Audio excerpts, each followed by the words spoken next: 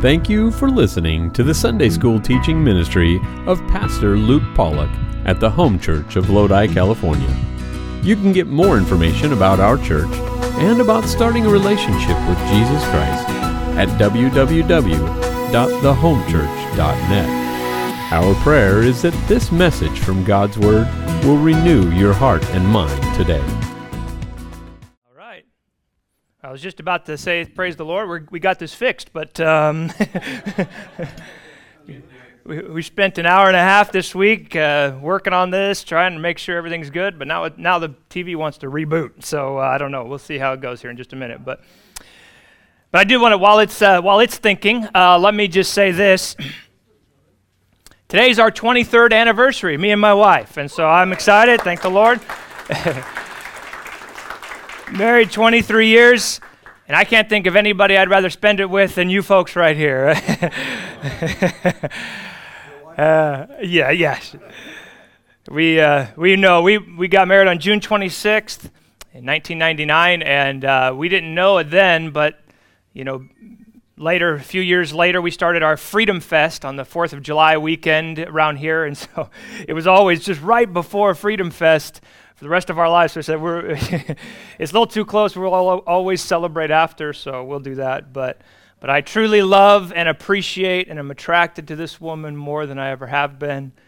Thank the Lord for her. And she is my helper today. She's going to be clicking through. And as I mentioned, we've been working on this. Hopefully, when we prayed over this thing, it'll work today. So hopefully it'll be a blessing to you. All right, well, let's finish out the book of Jude, Lord willing, today. Let me start by reminding us of this. Many of you know about the Great Wall of China. Some of you have probably visited it. The Great Wall of China was built to protect their territory, by keeping the enemy out. But I read somewhere, you may have heard this too, that enemies were able to get through the wall 3 times. The reason all 3 times that they got through the wall was because they bribed the gatekeeper. The point is, it doesn't matter how strong your wall is, doesn't matter how strong your defenses are, if the people are weak. And the enemy of our soul, your soul, my soul, will tear down our life. He will tear down our family. He will tear down our church.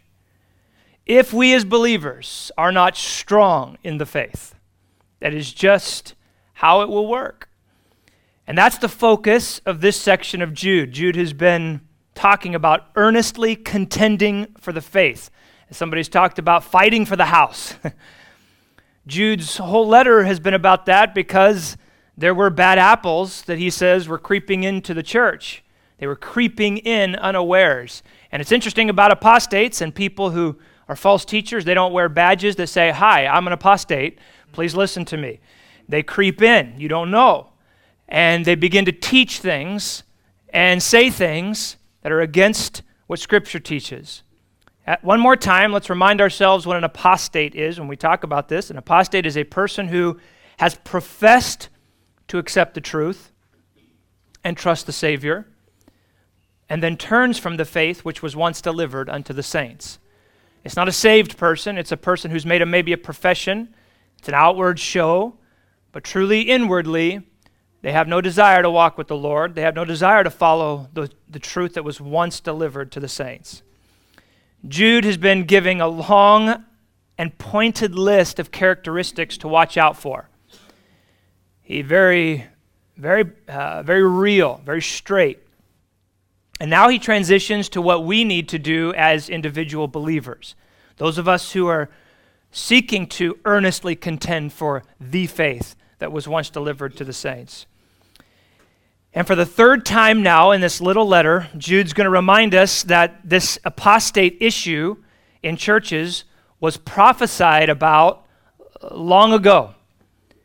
Now, before we read it, I just want to think about that for a minute. Why do Christian readers of this letter need to be reminded again and again that this was foretold in the past, this whole issue?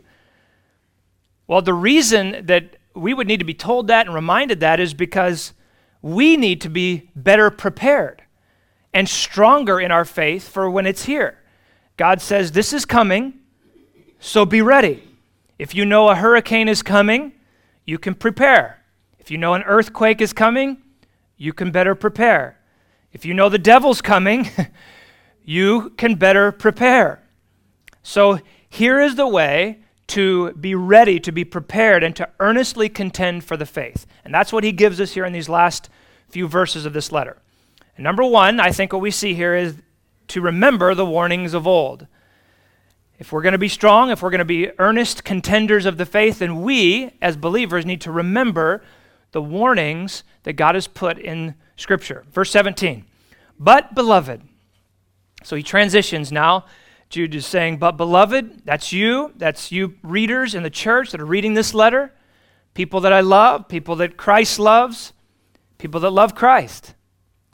But beloved, remember ye the words which were spoken before of the apostles of our Lord Jesus Christ, how that they told you there should be mockers in the last time, who should walk after their own ungodly lusts. These be they who separate themselves, sensual, having not the Spirit. Jude says here, remember what the apostles have spoken. Now we know that the Apostle Peter's second epistle that we have here in Scripture is especially close to Jude's epistle. Many correlations, many very similar language.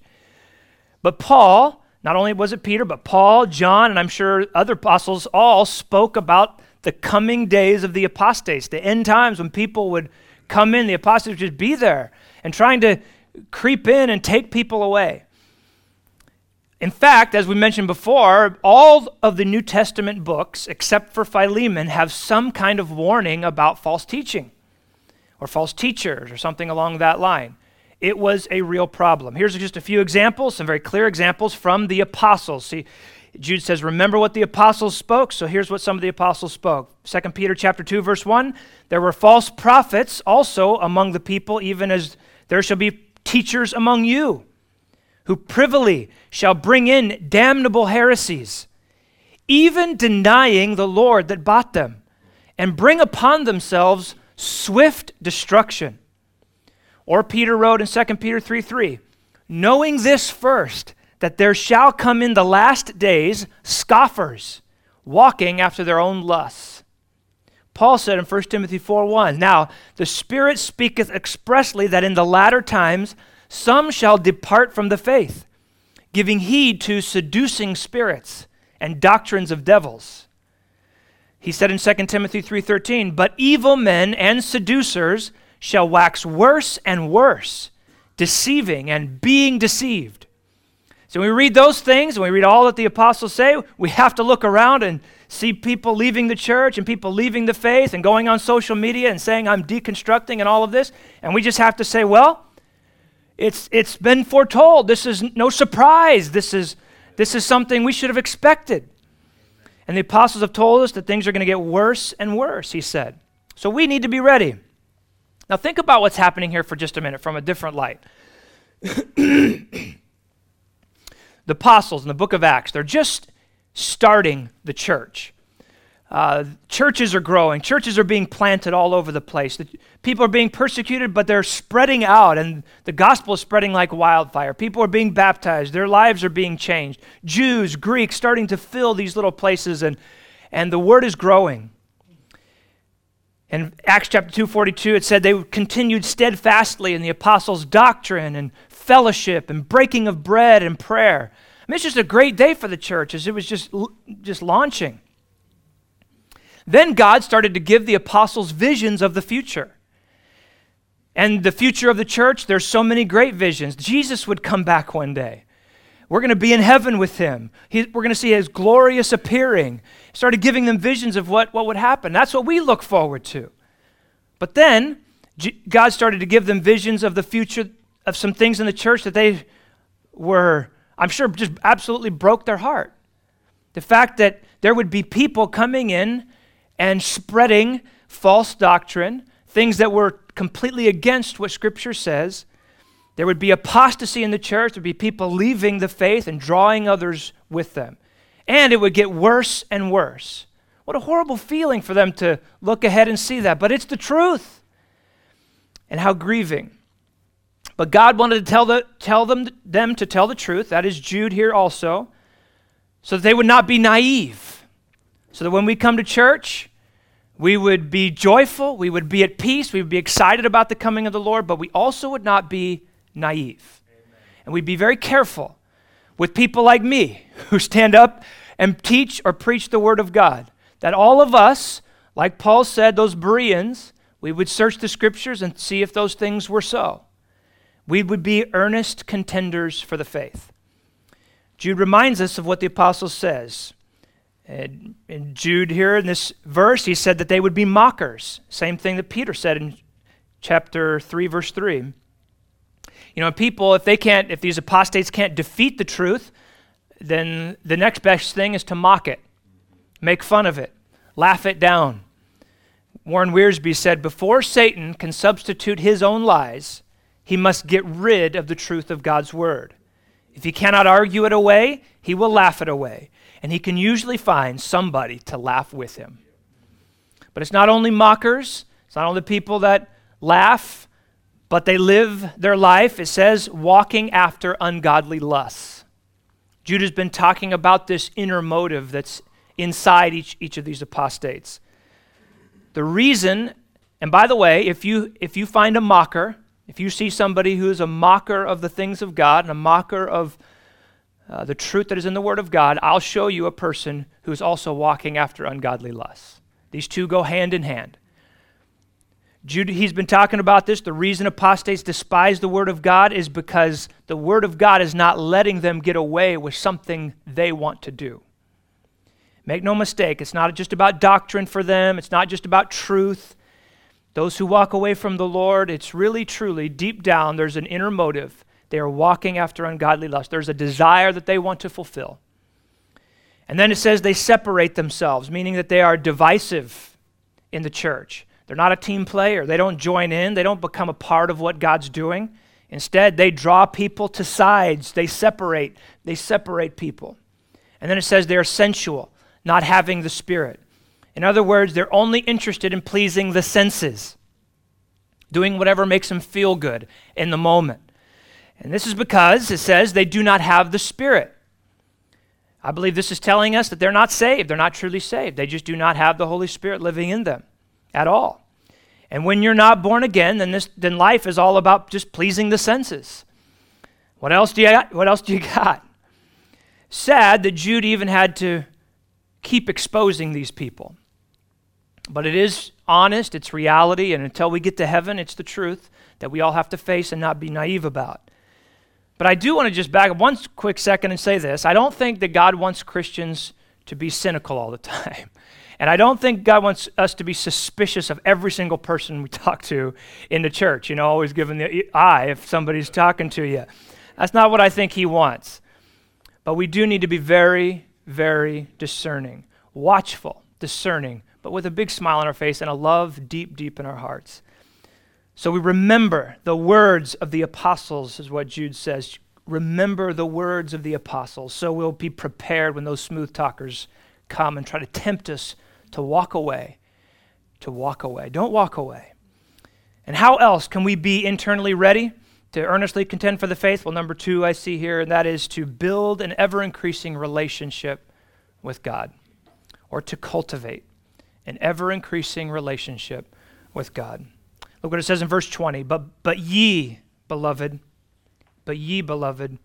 building up yourselves on your most holy faith, praying in the Holy Ghost, keep yourselves in the love of God, looking for the mercy of our Lord Jesus Christ unto eternal life. Now look closely at how this is worded. If you look closely, the phrase keep yourselves in the love of God, or keep yourselves in the love of God, is the command here, is the key command. But you do that by building yourselves up on your most holy faith and praying in the Holy Spirit. And as you're doing that, You need to be looking for the mercy of our Lord Jesus Christ and to eternal life. Let me read it again, thinking about that. So here's how it's worded. But ye, verse 20, but ye, beloved, building yourselves on your most holy faith, praying in the Holy Ghost, keep yourselves in the love of God, looking for the mercy of our Lord Jesus Christ unto eternal life. So first of all, what does it mean to keep yourselves in the love of God? I've studied and prayed on this phrase and read so many things from so many different authors and commentators and scholars on this. And I will say this, I think this truth has become so now precious in my heart.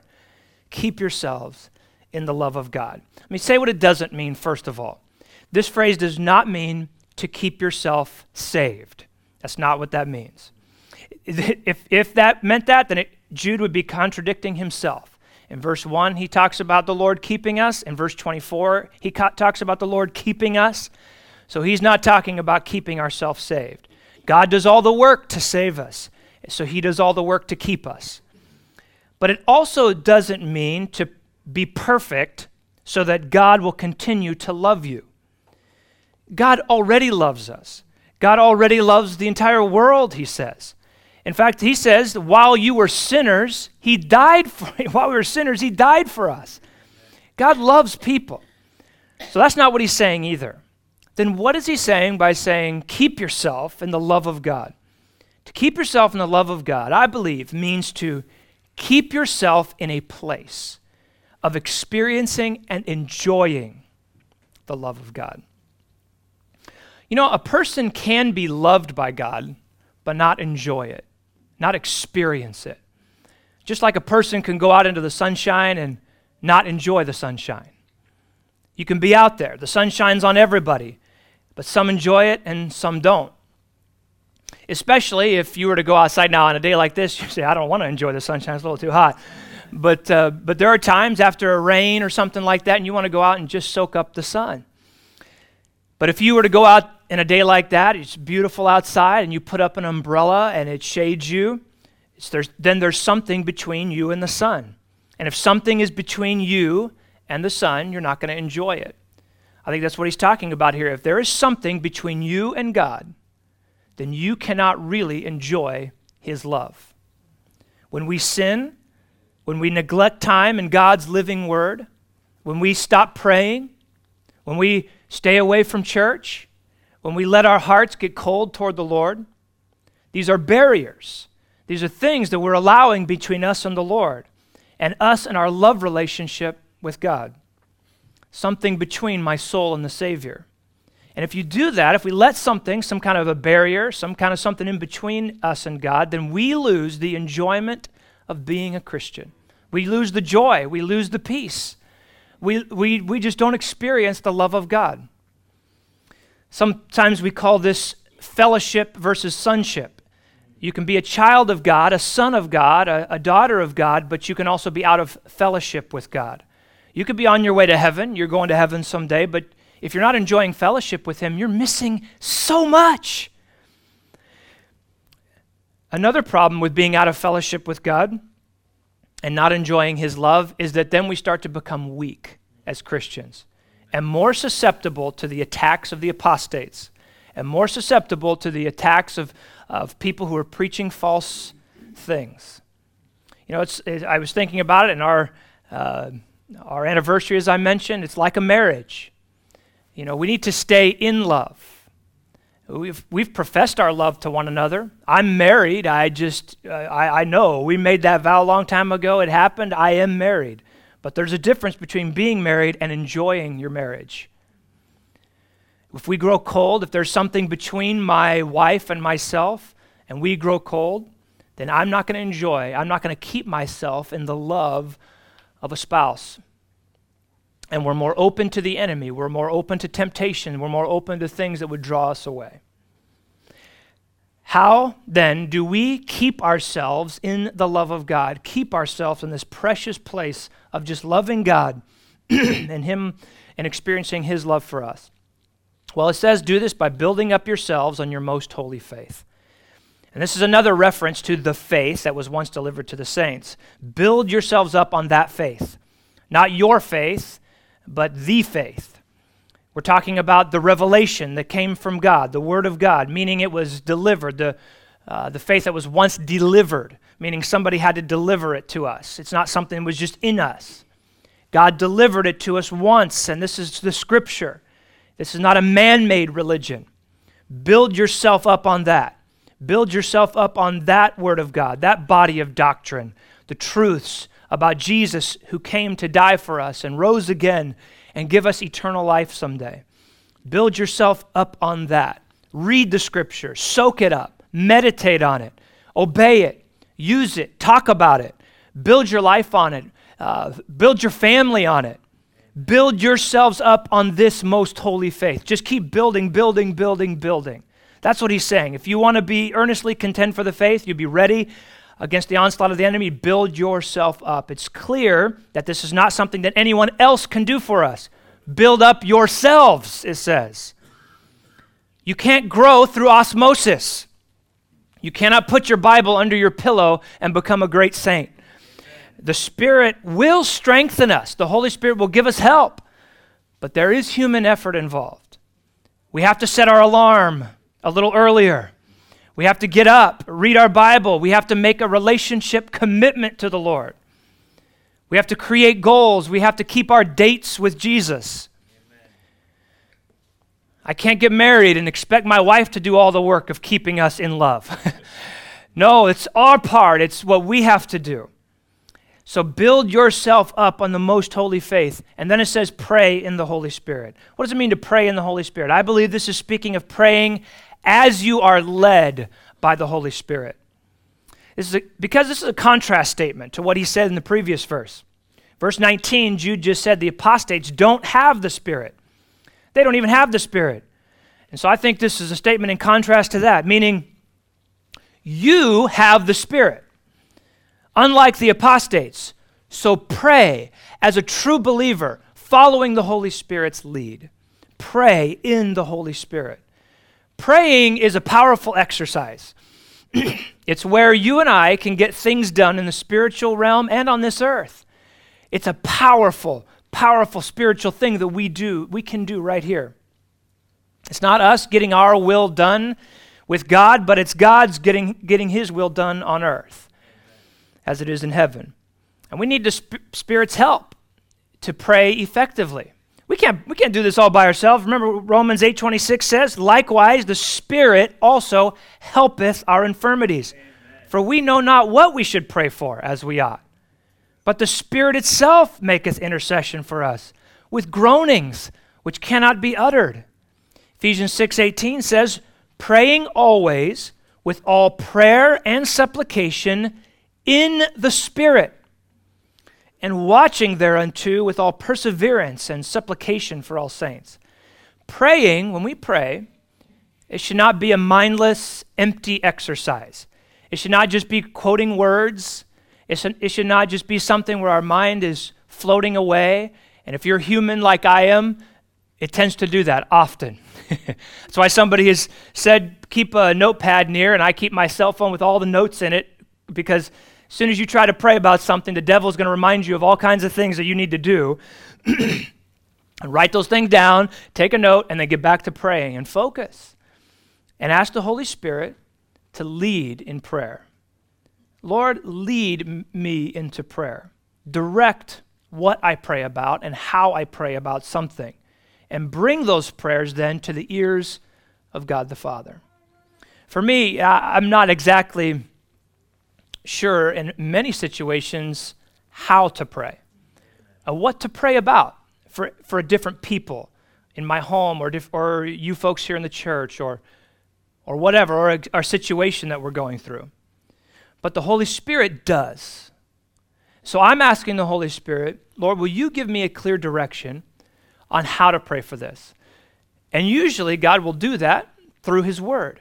It's amazing. I'll read the word of God in the morning. We get up early, we sit there, we read the word of God. And before I pray, there's a passage that's starting to just come to life in my heart. And you take that passage and you turn it into this prayer, and all of a sudden you realize, this thing I'm dealing with, or this thing I'm praying about, and this word that I just got from Scripture, this is a great fit. This is what I can pray for. This is how I can pray. And then the Lord that's the Holy Spirit leading us into prayer. That's praying in the Spirit. That's saying, now, Lord, you take that, empower that prayer, bring the prayer where it needs to go, to the ears of the Father, and make this thing happen. But it's not just how God works that way in the situation or in people, but also it's amazing how praying like that changes me. I know then what better to do in certain situations. It's amazing what'll happen just being in prayer sometimes, and God will get a hold of my heart and say, this is what you need to do about this. I'm also stronger than in a spiritual battle that I'm going to face that day, and I'm more in love with Jesus. You pray in the Spirit, and there's all kinds of ripple effects into your family, in your own life. So pray in the leading and the power of the Holy Spirit. This is a strengthening thing. This is the way to cultivate an ongoing and a powerful relationship with God. And this keeps the enemy at a distance. It keeps the apostates from breaking in. William Cowper said, Satan trembles when he sees the weakest saints on his knees. So there's reading the Word, getting the Word in us, there's praying. And as somebody said, that's a balanced life right there. God talking to you and you talking to God. Billy Sunday was told early in his life, he said, somebody told me early in my life to do 3 things. 15 minutes a day reading the Bible, 15 minutes a day of prayer, and 15 minutes a day of telling someone else about the Lord. And he said, they told me if I do those 3 things, I'll never backslide. And Billy said, I live by that rule. What a great rule. Then Jude says, look for the mercy of our Lord Jesus Christ unto eternal life. If we're going to build ourselves in the most holy, if we're going to keep ourselves in the love of God, we build ourselves up on the faith, we pray in the Spirit, and we look for the mercy of the Lord Jesus Christ unto eternal life. This is an expectant waiting, a looking for the Savior to come and take us home to heaven. A person who is looking for the coming of Jesus and is a waiting person. And a waiting person who really loves Jesus is a person who is genuinely excited about the truths of Scripture. It means they mean something to you. It means this, what God has said, that's something deep inside you. They can't wait to go to heaven. They can't wait for all this evil world to be over and this stuff to be done and see Jesus face to face. But I love how Jude calls it, this coming day, a mercy. Mercy. The apostates, they can only look for judgment that's coming. But we as believers, we look for mercy. Because really it all is mercy. The coming of Jesus is a mercy of God, that he would do that for us. It's when Jesus comes, he mercifully takes us out of this evil world and mercifully takes us to live home with him. We don't look for Jesus with arrogance. Oh, I bet you Jesus can't come wait to get me. Look how special I am. No, the coming of the Lord is mercy toward us. We don't deserve a home in heaven. I don't deserve anything in heaven. But he gives it by his grace, by his mercy. And then Jude finishes his instruction here by telling us to be Christians who look outward. Look out for those who are starting to move toward the apostates, or be on the lookout for waffling saints. Verse 22, and of some have compassion, making a difference, and others save with fear, pulling them out of the fire, hating even the garment spotted by the flesh. Now, this is one of those places, real quick, that if you have the King James Version, you're going to see 2 different kinds of people to look out for here. If you have most other English versions, you might see 3 different kinds of people to help here. We go with the King James Version, so I'll teach it that way. Jude basically tells us here to be wise and use discernment. When we go to help other believers escape the grip of false teachers and apostates, here's what we need to do. We need to be looking around. We need to be very careful. We need to be wise. We need to be discerning. But here's first what we need to ask ourselves.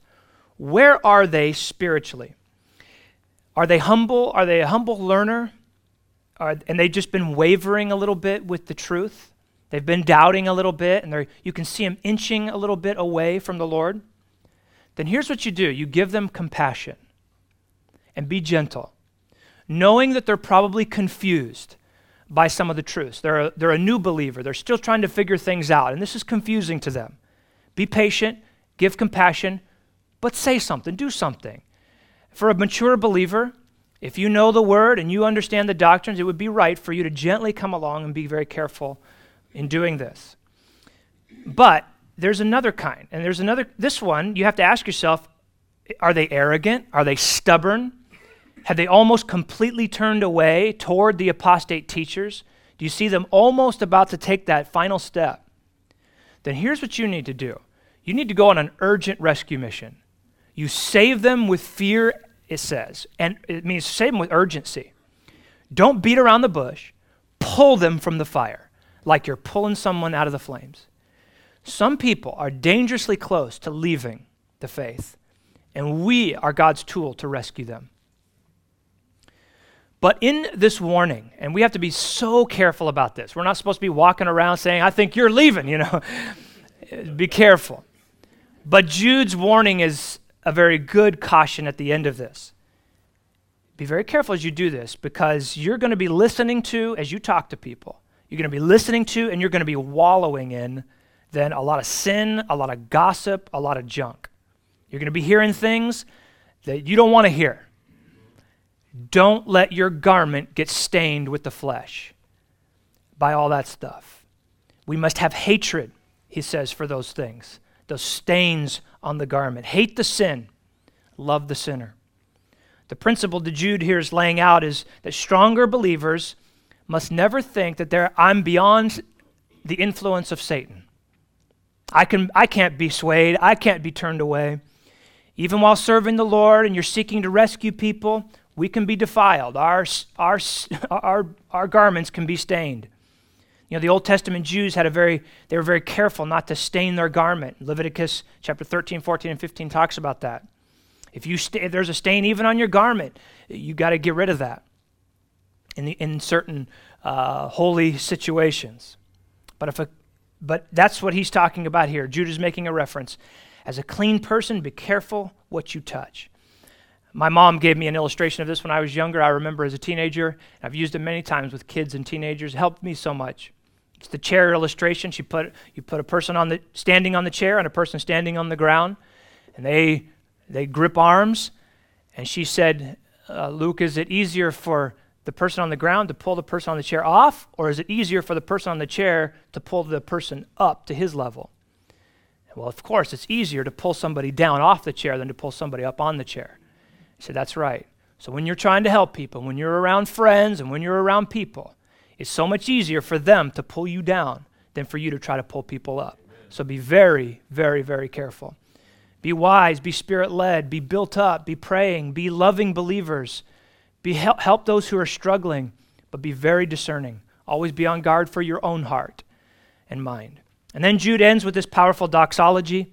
Doxology, it's a Greek word, doxa meaning glory, and ology comes from logos, which means word.